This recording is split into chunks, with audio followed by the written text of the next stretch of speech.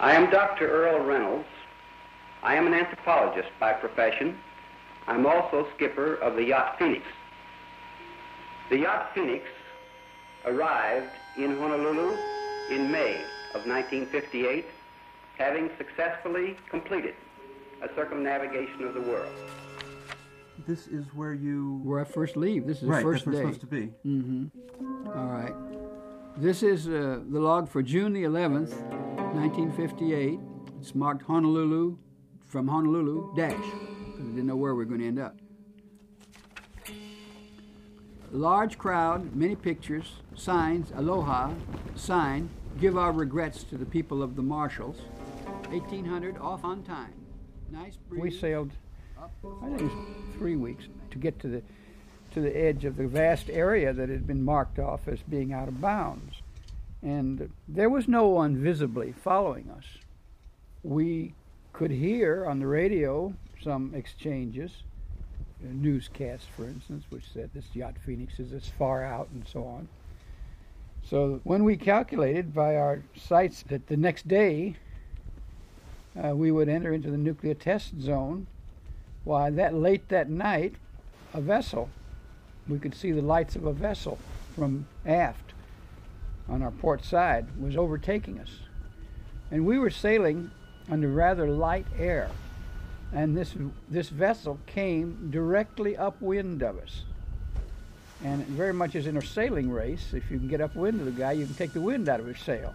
And the consequence of that was, of course, our way in the water was lost. We were slowing down and eventually basically stopped while this large Coast Guard boat, it wasn't the largest boat in the world, but compared to our 50-footer, it was mammoth. And it almost ran us down. And they were frantically reversing themselves. They hadn't realized that that procedure of coming from upwind would mean that we would have to halt because we were under wind power alone and we couldn't maneuver. It was very frightening. They were there, they were right up on top of us. You had to look almost straight up. And they shouted with a loudhailer down to us, "Where is your destination?" And I told them that we were on our way to Japan by way of this area. And do you intend to enter the nuclear test zone? And I said, yes, that's our intention. And they just said thank you, and then they gradually dropped back. We got access to the wind again, and we slowly, at the rate of about 3 knots, we moved on our way. And that was the only contact we had during the 3 weeks we were sailing down toward Bikini.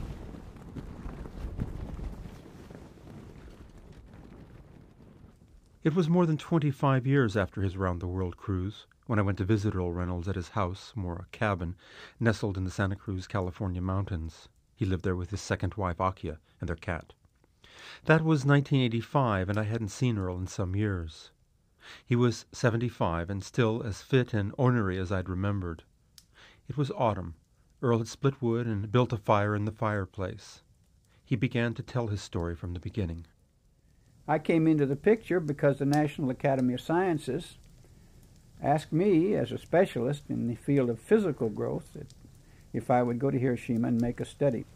At that particular time, of course, I was an associate professor of anthropology at Antioch.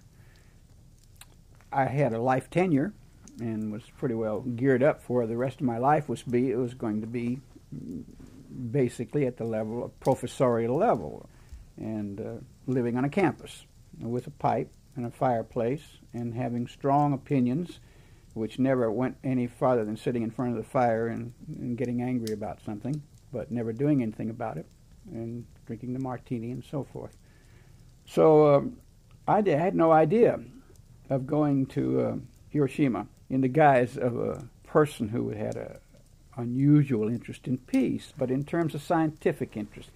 The intense scientific curiosity stemmed from the fact that this was the first case of the massive exposure of the human population to an excessive amount of radiation.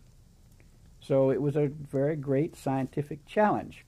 There was a personal aspect to it, too, a very selfish personal aspect. This was the first study in this field, and I would therefore be the person who would get the professional rewards that accrue from making that particular study. Well, I went there for 6 months, and everything was laid on for us. We went in a very nice big ship, and my wife, my 3 children, our dog, our automobile, all at the taxpayer's expense. It didn't impress me very much. It seemed, well, doesn't everybody? So my attitude is, why not? I'm worth it.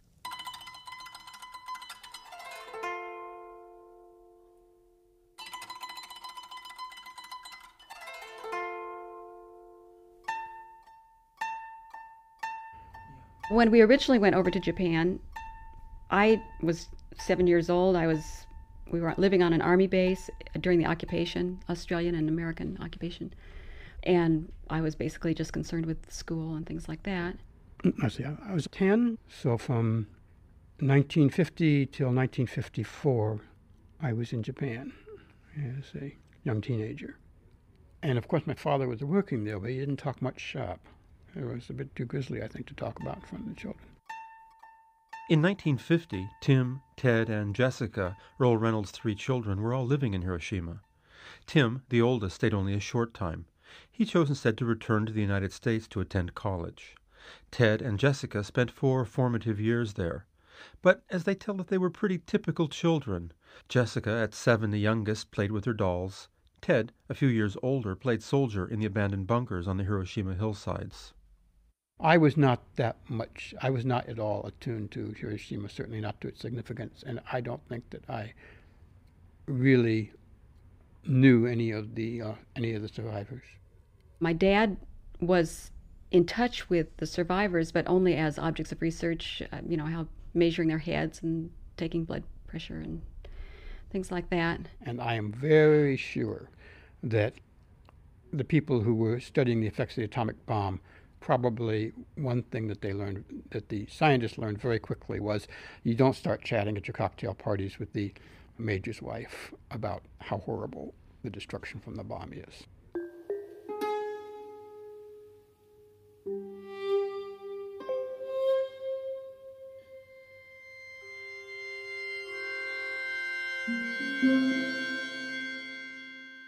So first 6 months went by, and it was obvious that this was not a 6-month job, because there were 2 things working simultaneously.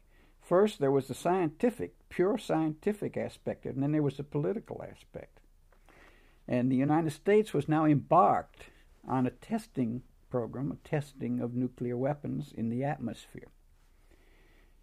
But at this particular stage, which was, speaking chronologically, the first 6 months, I was just concerned with getting the statistics together, seeing what kind of analysis program we could do, what would be the best statistical way to approach this problem, how do we get the subjects for measurements to study the physical growth, and what would we do to examine whether the findings that we made could be logically associated with exposure to radiation. So I was just set up the program then, and it took 6 months. So I contacted the Antioch College and Fels Research Institute, and they said, well, okay, take another 6 months.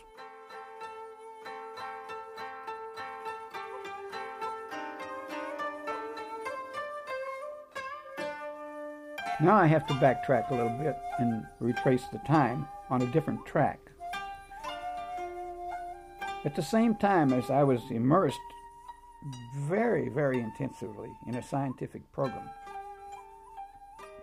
I was also, in the process, when Earl speaks about Hiroshima, it's a place he knows, situated on the inland seas of Japan, connected by deep water to the ocean, and already in the 1950s, a busy seaport with many repatriated, unemployed ship and boat builders. It was there, to the waterfront and boat builders, that Earl would go on the weekends with his dreams. Since high school, when he'd read Joshua Slocum's Sailing Alone Around the World, he'd drawn sketches of the sailboat that one day he'd built. I finally got in touch with a boat builder down there, showed him my pictures of my boat, and he just looked at him and his eyes lit up, and he said, basically, sure, I can do it. I can make it.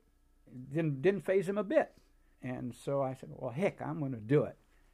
So he got to work. And I remember one day I went down there and he told me, come, I'm going to show you something. And we went down to the waterfront and the dock. and there was a big log floating, tethered to the dock with a rope. And he pointed down there and said, "Kiru, Kiru, Kiru." And finally I figured out he meant keel. That's your keel. There's your keel right there in that log. And the hair went up on the back of my neck. I said, my God, I'm in for it. This guy's going to do this, you see. After nearly 4 years in Hiroshima, in 1954, Earl finished his research. The result, presented in an extensive monograph, was one of the first documentations of what today seems also obvious. As Earl summed it up, excessive exposure to radiation is not good for the physical growth of human beings. For the physical growth of human beings. So I finished my job, my scientific job, wrote my monograph, got my letter of commendation, and had an agreement with the Atomic Energy Commission and the Atomic Bomb Casualty Commission in Japan that at the expiration of a reasonable number of years, 5 or 6 years, I would return to do a follow-up study on the same children whom I'd studied. And so I said, well, I'm going to say around the world, I'll be back to Hiroshima in about 5 years. And they said, you'll be at the bottom of the Pacific is where you're going to be. To be perfectly frank, that's where you're likely to be. But it's in the event you do come back, well, we'll do the job. So it was kind of left like that.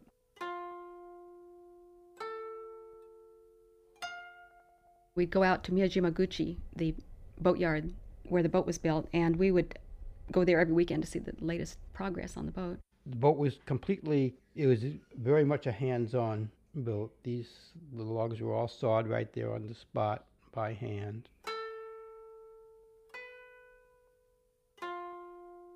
My mother had, at the age of 15, had lost her dad to a canoeing accident.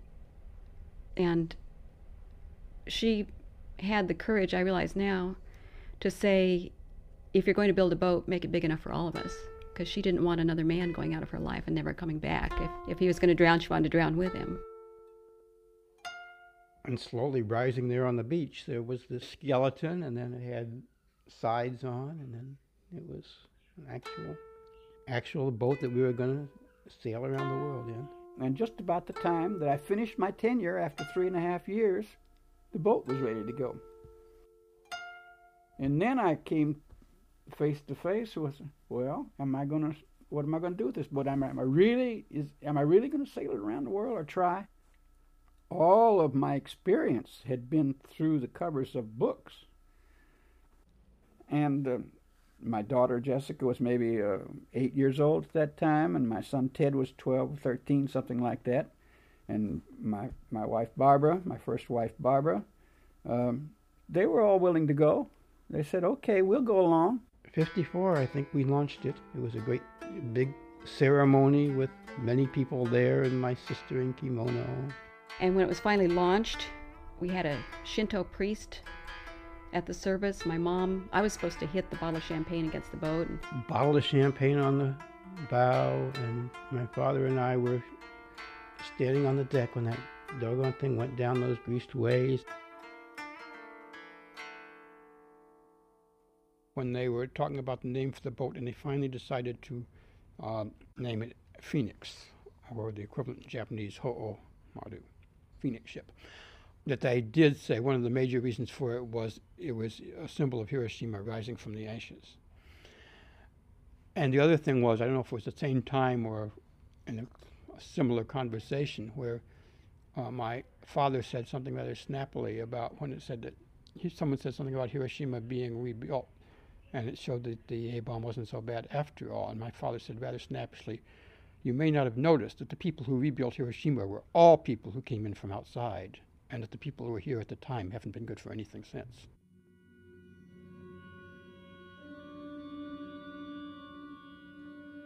After I'd been there about 6 months, used to go downtown to Hiroshima and do a little shopping and walk around. But during the period, rather early, within the first year, the first Hiroshima Day of August the 6th, a kind of an embryonic Hiroshima Day, was held with the permission of the American authorities, where a small group of mourners, families, and so forth, went and gathered in Hiroshima at the site of the center, which they call the hypocenter, what you might call the first commemoration of the bombing of Hiroshima was held on August the 6th. One of the speakers was a military officer, American military officer, and his basic position he took is, you folks brought this on yourself. You got nobody to blame but yourself. And if I was asked to do it, I'd do it all over again. And that was a kind of a commemoratory speech that was made in Hiroshima Park. And I thought, well, that's kind of a, I didn't care very much for that kind of a speech, because I had mingled somewhat with the Japanese people there. I had a few special friends that I had made, and I was beginning to have some thoughts about the bombing of Hiroshima. Basically, they were along the lines of, I just don't see why this had to happen. And what are we going to do to prevent this from happening again? And way off, far in the corner of my mind, is what the devil do we have to have war as an institution for anyway? And I was also getting closer, I think, to the human aspect. These people had suffered, many of them, as completely innocent individuals. Not all of them in the military sense of the word. There was a military garrison, Japanese military garrison there, and that was wiped out, and so on. But there were thousands of children, and I was particularly concerned about children. And I knew that, I don't know, maybe 20,000 children were instantly incinerated. And it seemed to me that that was not something that could be thought about with equanimity.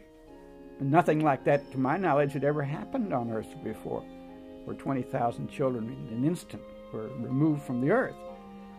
And so the human aspect of it gradually impinged on me. Not to the extent I did anything particular about it, but I was worried.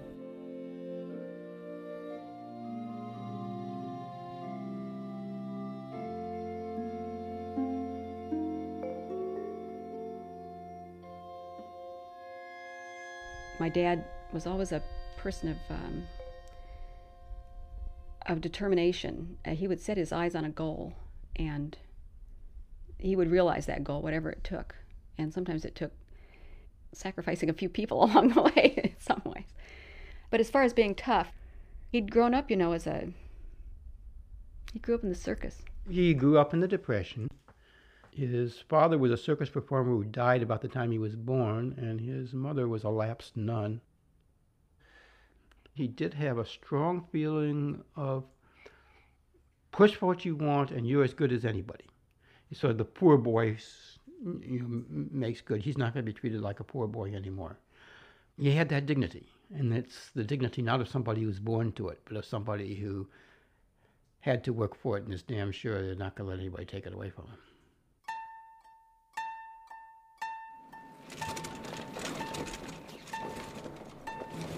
And so the time came for us to cast off, and we did. And I decided that we would sail very leisurely through the inland sea of Japan. And so by easy stages, we worked up the inland sea to port after port. And I remember there were 5 typhoons that year, and the season lasted a lot longer than normal. So we took maybe 10 days and practiced our sailing in the placid waters of the inland sea, you see. And we weren't really ready in a lot of ways. The boat wasn't really ready.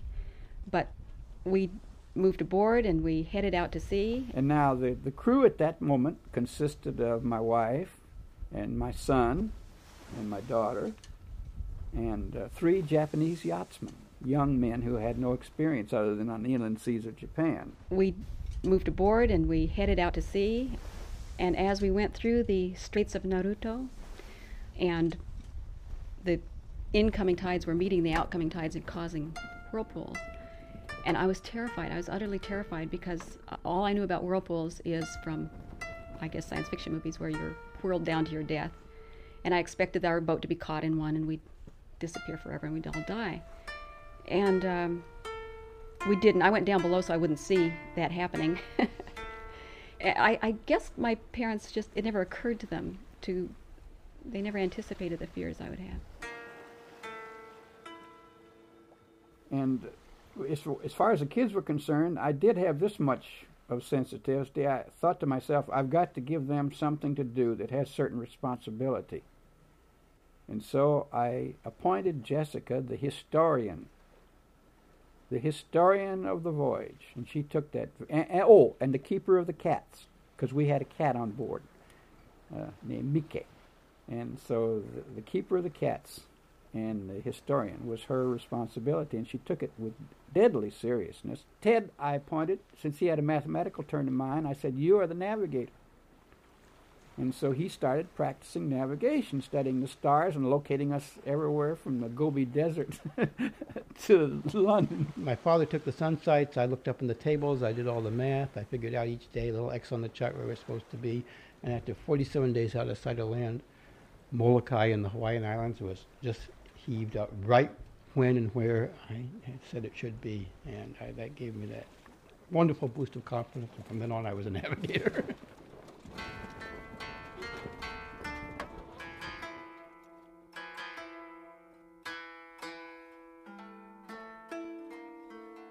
As I was preparing to make my effort to sail across the Pacific to Honolulu as the first stage of this trip around the world, which in the back of my mind I wondered if I really do it or not, there was some information was coming in the scientific world that there's some slight indication that the oceans themselves were showing evidence of radioactive materials. And so I thought of that as a scientist, and I wrote a friend of mine who was a scientist associated with AEC, and I said, well, I'm planning to make a trip across the Pacific to Hawaii. How about setting up a scientific study? I'll take sea samples, because I'm going very slowly. And I said, that's an excellent chance. And he wrote back very, very enthusiastically. He said, hey, that's a real opportunity. Good. Go ahead and make your preparations. So I started making my preparations. And the time came for us to depart, and no further word had come. I contacted him again, and I said, hey, how about this project?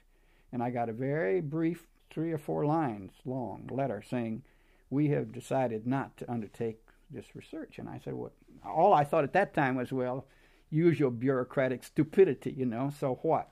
But a few months later, while I was sailing, I saw report from the Atomic Energy Commission says, we have no evidence of any radioactivity accruing in the waters of the ocean from fallout. We have no evidence.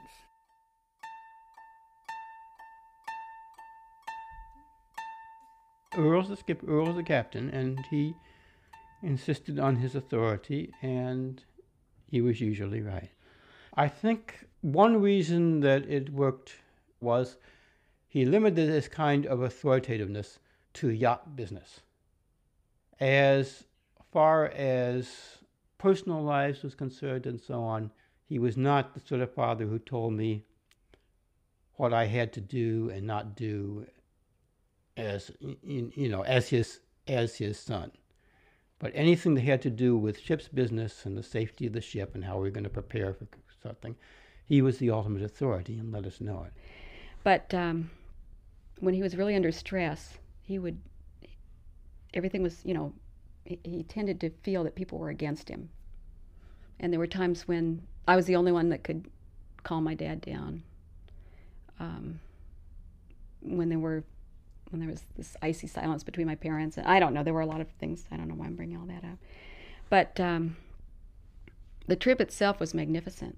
And even though when we got to Hawaii, my mom and I were really not sure we ever wanted to sail again. Especially my mom. She thought, okay, now we've done that, And, it was a rough trip, but let's not do that again. Let's settle down. Everywhere we went, she wanted to move ashore and settle down and, let's put down roots. And my dad was always tearing the roots up and always had to keep moving. So we left Hawaii, and I'm sure my mom left with a lot of trepidation. But sailing the South Seas it's ideal sailing.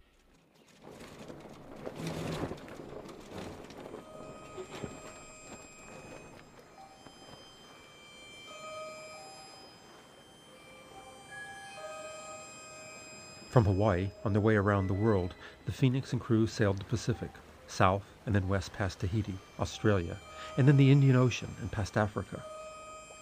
It was 3.5 years later when they arrived in New York. Earl had grown accustomed, in a new port, to newspapers and radio programs wanting to do interviews. So when we got to New York, I remember there was a rather young guy there that was, he was a TV man, and he said he wanted to interview me. And I thought, hey, well, sure, the usual thing, the romance of the family and so forth. Anyway, he double-crossed me, because instead of asking me about the trip, he said, President Eisenhower has just said something about the good atom or using the atom for good. And I said in a kind of a petulant way, I suppose, I don't think there's any such thing as a good atom. I said atoms aren't good or bad, it's what they're used for. And he said, well, but do you think you know more about radiation than President Eisenhower? And of course I said, well, obviously I know more about radiation. All he knows is what they tell him. But I've been in it, so I know, naturally I know more than Eisenhower does it. I was that arrogant type, you know. I still am, I guess. But anyway, it created a quite different kind of a response than I'd usually got. Everybody, you know, because then I got, I don't know, several hundred letters. 50-50 saying, right on. And the other 50-50 said, how dare you communist? This was my first public statement, and I didn't make it voluntarily in the sense that I decided to do it. It was pressed out of me. And this was a catalyst. But there'd been another one, and that was, how does it happen that in my all of my research that I'm doing, that no mention has ever been made of my study?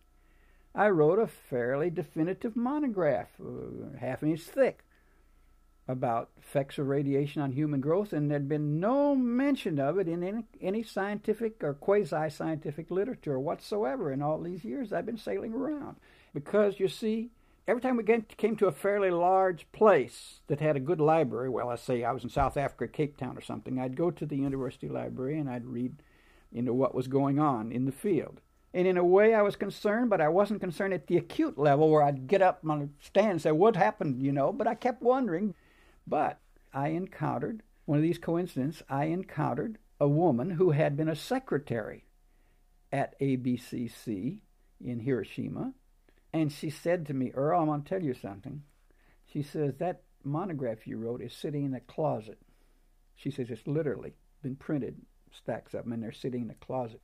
Not one of them, she says, has been passed out to anybody. The monograph said, restricted to those who have a right to know, or words to that effect, or something like that on the monograph. And so I really became kind of concerned about that.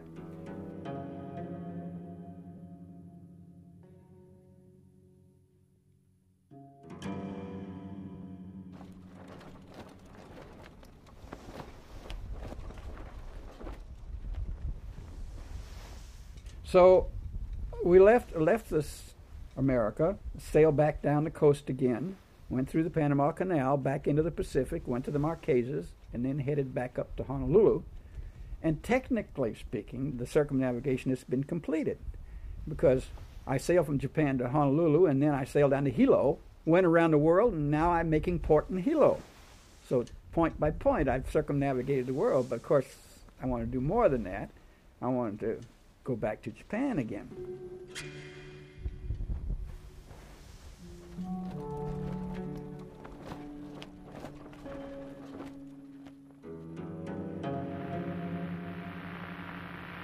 When we arrived here in this harbor... The yacht harbor was abuzz in 1958 when the Phoenix arrived in Honolulu. Another small yacht, the Golden Rule, had arrived some days earlier from California, and the crew on it, all but one Quakers, had announced their intentions to sail into the nuclear test zone near Eniwetok. They would defy an Atomic Energy Commission regulation forbidding their entry. Anyway, I met these people, and they said they were going to take this little cockle shell, and they were going to sail it down in the Bikini area, and they were going to pull sails down and wait. And I said, wait for what? And they said, well, we're going to do that as a comment on the testing of nuclear weapons. We're going down in the nuclear weapon testing zone, and because we have a concern about that, we're just going to go down there and see what happens. And I said, you're mad. And they said, yeah, that's right.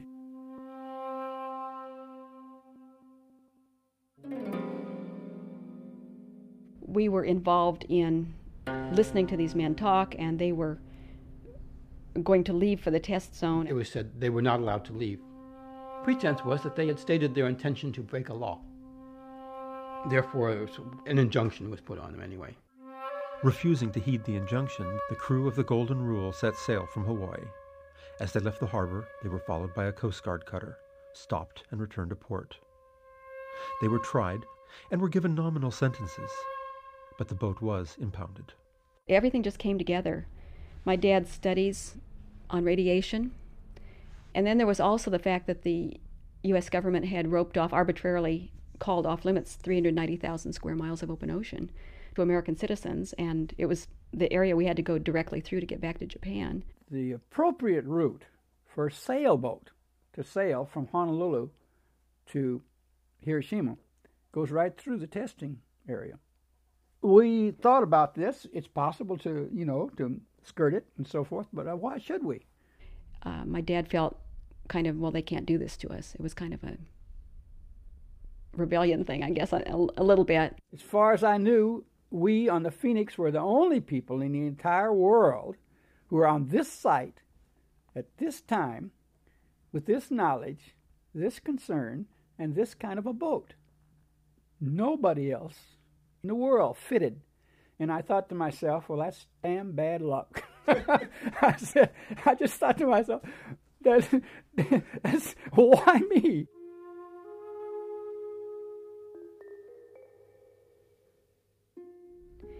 There'd been a letter in the newspaper where someone said even an animal won't take its own young into danger. How can these people take their 14-year-old daughter, and Ted would have been 19 then, into danger? And parents were worried about us, and my sister and I both convinced them that this was something we wanted to do. We weren't being dragged along. We just felt it was.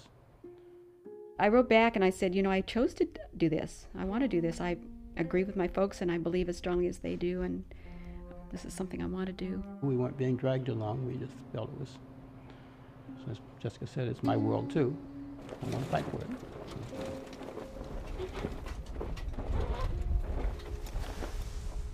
We sailed with fear and yet feeling we were doing the right thing. And every day getting closer to this test zone, and my dad with his radio. And sometimes Dad could only hear the radio when we got far enough out to sea. He could only hear it with earphones. So he would be shouting out to us what the news was and what the headlines were, and another A-bomb's been exploded, or H-bomb, whatever it was. 2000, by dead reckoning, should be over the line or very near it. Boat about 1 mile to starboard, moving parallel to us. 2200, well inside, still heading general direction of Bikini. W307 still following. And so the next morning, I figured we were inside the nuclear test zone, and we sailed on for a portion of that day till I calculated we were about 40 miles inside. Now remember, this isn't a place that's got a fence around it, and there's no red streak of paint in the water that lets you know you've crossed into a forbidden zone. You just have to feel it out. But we had no trouble in knowing that we were going to have company, because as we moved along the horizon, I could see several boats, not just one. I could see a small flotilla up there waiting, sort of almost like a fence up there, dead ahead. And as we approached them quite close, one of the boats came out and approached us, and then from that boat they lowered a small boat. Meanwhile, using again a loud hailer, they asked if this was the yacht Phoenix or something to that effect, and warned us that we were inside the nuclear test zone, and we said we were aware of that. This is July the 2nd, 0600, well inside the line. The ship Plaintree pulled up to us and hailed, heave to at 0730 and prepare to be boarded. And they came alongside, which is pretty dangerous at sea. The two boats crunching together as these guys jumped aboard. It was really dangerous for them. And they were in these white spotless uniforms, armed, sidearms. And so we did take our sails down because we'd already said we're not going to do anything violent, and if we're told to stop, we'll stop. Since we're inside the test zone, we've made our point. Jumped aboard and were quite polite, and they, I suppose, introduced themselves. I don't remember, but they put my dad under arrest and said that we needed to go to Kwajalein. And I said, we will do this under protest, which meant that we were not doing it of our own free will. I wanted the record to show that it was an actual arrest at sea. And my dad said that we would go there under protest, is the way he put it. Still July 2nd, got a time signal at 1600. Number 730 U.S. destroyer stayed with us all night. The men of the Coast Guard on guard at all times. Ships sailed under my direction, but courses given me by destroyer. Heard on radio I was to be taken to Honolulu under military guard.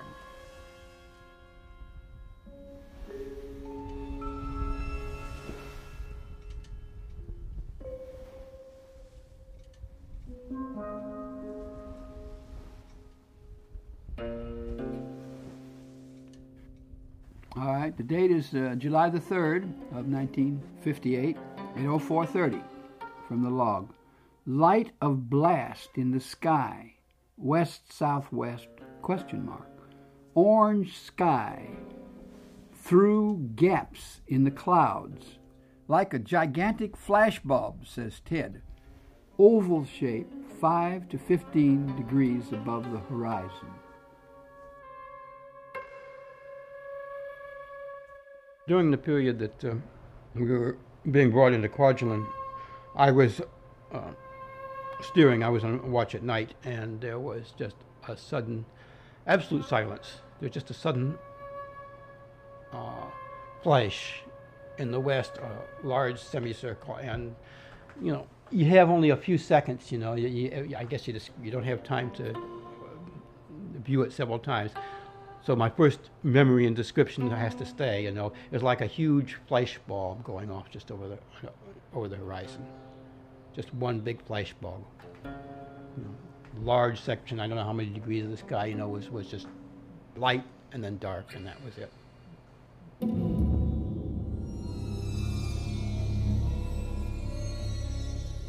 And the next day, none of the American radios said anything. The Japanese radio said that their scientists reported that the 20 megaton, the largest H-bomb ever yet exploded, had just been exploded by the Americans in the Marshall Islands.